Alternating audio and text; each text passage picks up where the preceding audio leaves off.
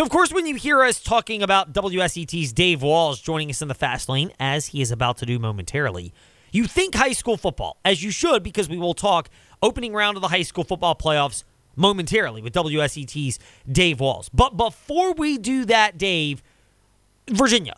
The football product at times has been questionable, but it has looked better for the majority of the second half of the season. 3 of the last 4 games, Virginia has looked better. They've won only 1 of those, but they've looked good. And then there's no doubt the level of resiliency is remarkable. We are approaching the 1-year anniversary of the tragic shooting on grounds. The survivor from that, from the football team, is Mike Hollins, and then his running back mate, Paris Jones, last night against Louisville, suffering that scary injury. And, I was as thrilled as anyone after the game going to bed and getting the statement to my inbox and text messages that he's fine and thankfully everything's going to be okay. You can pick apart the football product at times for Virginia, and I think it's deserved, Dave, but there's no doubt this team has still shown a remarkable level of resiliency that also needs to be addressed. Yeah, absolutely. There's been a tremendous amount of resiliency. And like you said, this Virginia product has kind of deserved the critical eye, but you can't deny that they've played a much better brand of football over these last, 4 or 5 games than the first half of the season. And if you think last night was a very winnable game against Louisville, they played well enough to be able to win that one. And you figure a couple plays swing here or there. You were able to stop the run a little bit last night late. You could be talking about, a 4-win, 5-win team at this point, but that's just where UVA is, that they're not quite at that step yet, but they're making progress. I love the way Calandria is playing under quarterback. It thinks that he had to burn his red shirt when Tony Muskett got injured, but, the young freshman has proved that he can handle the spotlight and the big stage, and I feel like he's only going to get better. And then, to cap it off, again, a scary moment for Paris Jones. Like you, I was relieved to have my phone blow up last night with people telling me as far as he's got this movement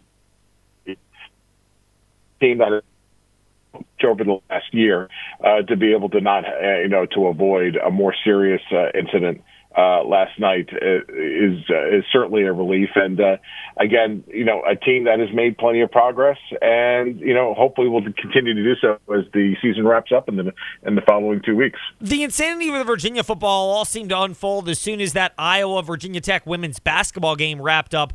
Dave Walls, ABC 13 WSET, with us in the fast lane.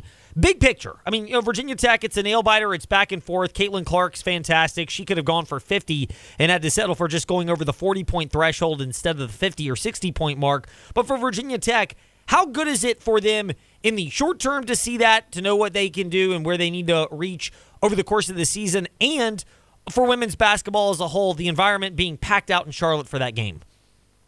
Oh, it's huge not only for women's basketball as a whole, but it's also great for Virginia Tech, because you always wonder when a team makes that kind of ascension, is it a one-hit wonder in a way? And Georgia Amore was just having a field day last night, jacking up threes from all over the place, the half-court shot at the end of the first quarter. Elizabeth Kitley going for a double-double of 16 and 16. Caitlin Clark is a one-of-a-kind player, and she proved why Iowa and her belong in the conversation again this year. She was just unstoppable last night, but what a show both teams put on. So if you're Virginia Tech, yeah, you lost, you're disappointed, but there's a lot to feel good about, because even when you get away from Kitley and Amore, the rest of the bench a little bit younger. They're still finding some chemistry, and everyone looked pretty settled in last night. They're still fighting hard at the end, get it down to a 2-point game late, and there's a lot of positives I think you take away from that game. There is no fault. There's no shame, I should say, in dropping a game to Caitlin Clark in Iowa.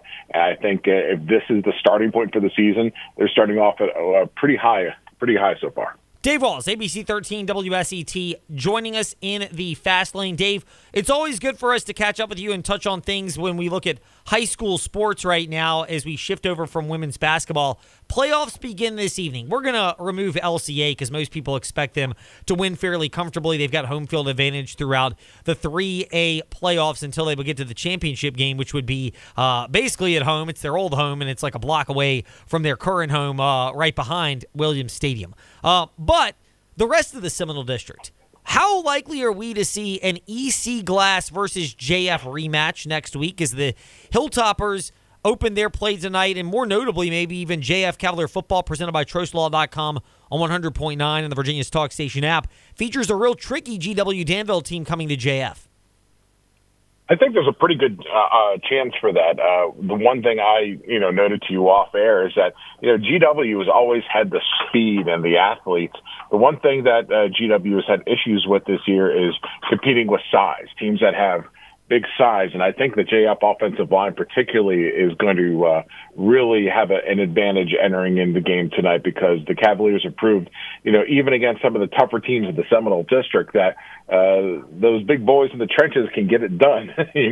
When you're able to hold some of these teams down under 100 yards a game on offense, they've proved that they can control the tempo and control the pace. Now, if they're able to control the speed that the very young GW team has, then they should be in good shape. And then for EC Glass, I think it's a similar thing. Sharendo's got a pretty good passing game on paper. They put up a lot of yards, and at the same time, Glass's defense has stepped up over the last couple of weeks. They were able to do what they needed to do against Heritage. I think their big problem is they got to stay away from penalties. There's been a couple instances this year where Glass has seen the yellow flags come out a little bit too much, and if they're able to control that, then I think we're looking at a black and blue bowl once again. But still got to play the games tonight in order to get there, and certainly neither team has anything close to what I would, say is just pencil them in already. They got to earn this one tonight. We've looked at 4A in the playoffs with WSET's Dave Walls. We will shift over to 3A now. We mentioned LCA. They play Fluvanna. Most people expect that to be a rout for LCA. But two other Seminole District teams also in 3A. LCA, if they win, they may take on Rustburg and Heritage. They're on the road at Turner Ashby, but we've seen how Brad Bradley's team, they've been more than comfortable turning them into close defensive games, and they know how to be able to play in those games and hang in there. Likelihood we get 3 Seminole District teams advancing in 3A playoff action after this evening. That's a really tough one. Like you, I think LCA is going to be able to take care of Fluvanna tonight. Fluvanna is a decent team, but as an 8 seed, they're a little outmatched here. But then the other two are just, a little, I'm not sure how to call them, because Heritage, yes, is a 7 seed. It's had their offensive struggles, but, they've had games where they're able to, explode a little bit on offense. And yes, they're going up to Turner Ashby, who's got a great passing game, a decent ground game as well.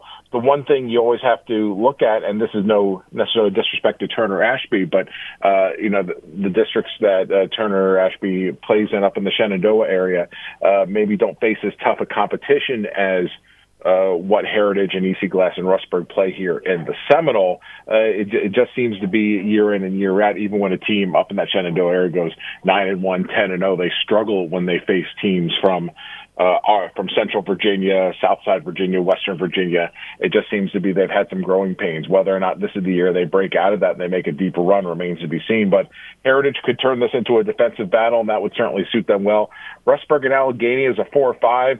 Rustburg is going to rely on those big boys for the ground game, and that's going to be their strategy there. And Allegheny is a team that has looked really good at times, putting up 50s and 60s, and then struggled offensively for a couple stretches. So it's a pretty tight, even matchup there. Rustburg's ground game is going to have to dictate the pace of play if they're going to be able to bring back a win. Dave Walls, ABC 13 WSET, with us in the fast lane. Chatham, a great 7-3 season, and their reward is a trip to Appomattox, which looks like they're finding their stride right now as we get to playoff time. Do you have to give Chatham or Appomattox the edge, even though the record doesn't favor them, just by virtue of the fact that not only are the Appomattox Raiders at home, but when you get to the point where you're hitting your stride come playoff time, it's hard to doubt that program?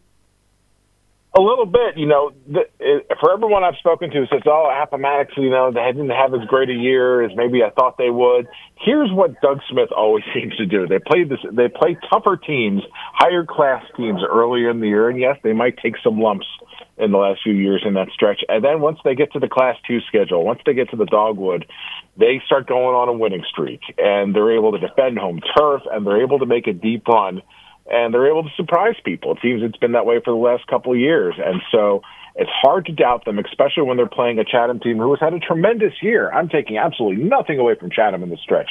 But when you look at historically, Chatham has never won, ever, at Appomattox. I was looking at the history of that last night, and they're a team that hasn't had a playoff win in a long, long time. I think 2005 was their only other playoff win when they upset Gretna, and so if Chatham is going to win this, something they weren't able to do in Appomattox about a month ago, they need to come out of the gate strong, and they need to make a statement early because they've got not only recent history fighting against them, but they've got the overall history of the two schools fighting against them. This is certainly not an automatic win for Appomattox because Chatham has plenty of talent, but I think they're going to have to prove that they definitely belong in the conversation here. Dave Walls, ABC 13 WSET, with us here in the Fast Lane. Dave, William Campbell upheld their end of the bargain in dominating fashion. They rolled over Franklin and put themselves a couple of steps closer to possibly playing Alta Vista in the playoffs. They've got an uphill battle, though, likely against Sussex Central in the second round. How likely is Alta Vista to uphold their end as they get Surrey this evening? I think Alta Vista stands a pretty good shot of moving on tonight. Surrey is a team that, has had some success this year, but certainly it's a smaller team who I don't think can necessarily hang for 4 full quarters against some of the athletic talent that Matt Deloach has there in Colonel Country. And so we'll see how they do tonight, but Alta Vista is certainly a team that has been trending in the right direction. A little slip up here late in the season against Chatham, but certainly has enough on their side overall throughout the campaign to make me think they get the win tonight. And quickly at William Campbell, I thought they looked much stronger last night than I had seen them over the past couple weeks. Danny Broggan had even told me after the game, we've been close, for whatever their record had been. They were a player or two here, similar to what we're talking about Virginia in the beginning, a player or two here and there, and they're a 7-win, 8-win team, but some penalties and some lack of execution in some areas really frustrated Broggan and his coaches, and I know they've been working hard with the players, and last night was a 4-quarter demolition. When you hold an opposition in a 4-5 game to just 4 yards of offense, you're doing something right, forcing 4 or 5 turnovers, some pick sixes. Campbell dominated that one from end to end, and they're 100% healthy, something a lot of teams aren't coming into this time of year. So if they are going to make a run at the top seed of Sussex Central, they've got momentum completely on their side. We always have momentum from WSET's Dave Walls, who's with us in the Fast Lane. Dave, thank you for your time. When we get into the portion of the year where Brookville fills that vacancy or at least gets closer to it as John Meeks resigned at the end of last week, we'll get your thoughts more on that momentarily. But we're on a tight schedule today. We appreciate your time looking at what's in the here and now, the high school football playoffs, and we look forward to chatting again soon. Sounds great, Ed. Bundle up. We'll talk to you next weekend. Dave Walls, ABC 13 WSET, with us here in the Fast Lane. When we return, more on college football. Oliver Hodgkinson of collegefootballnetwork.com steps into the Fast Lane next to look ahead to the Virginia. We'll look back at the Virginia game against Louisville and look ahead to VT Boston College, JMU UConn at JMU, and Old Dominion at Liberty. All that's still to come here on the Fast Lane.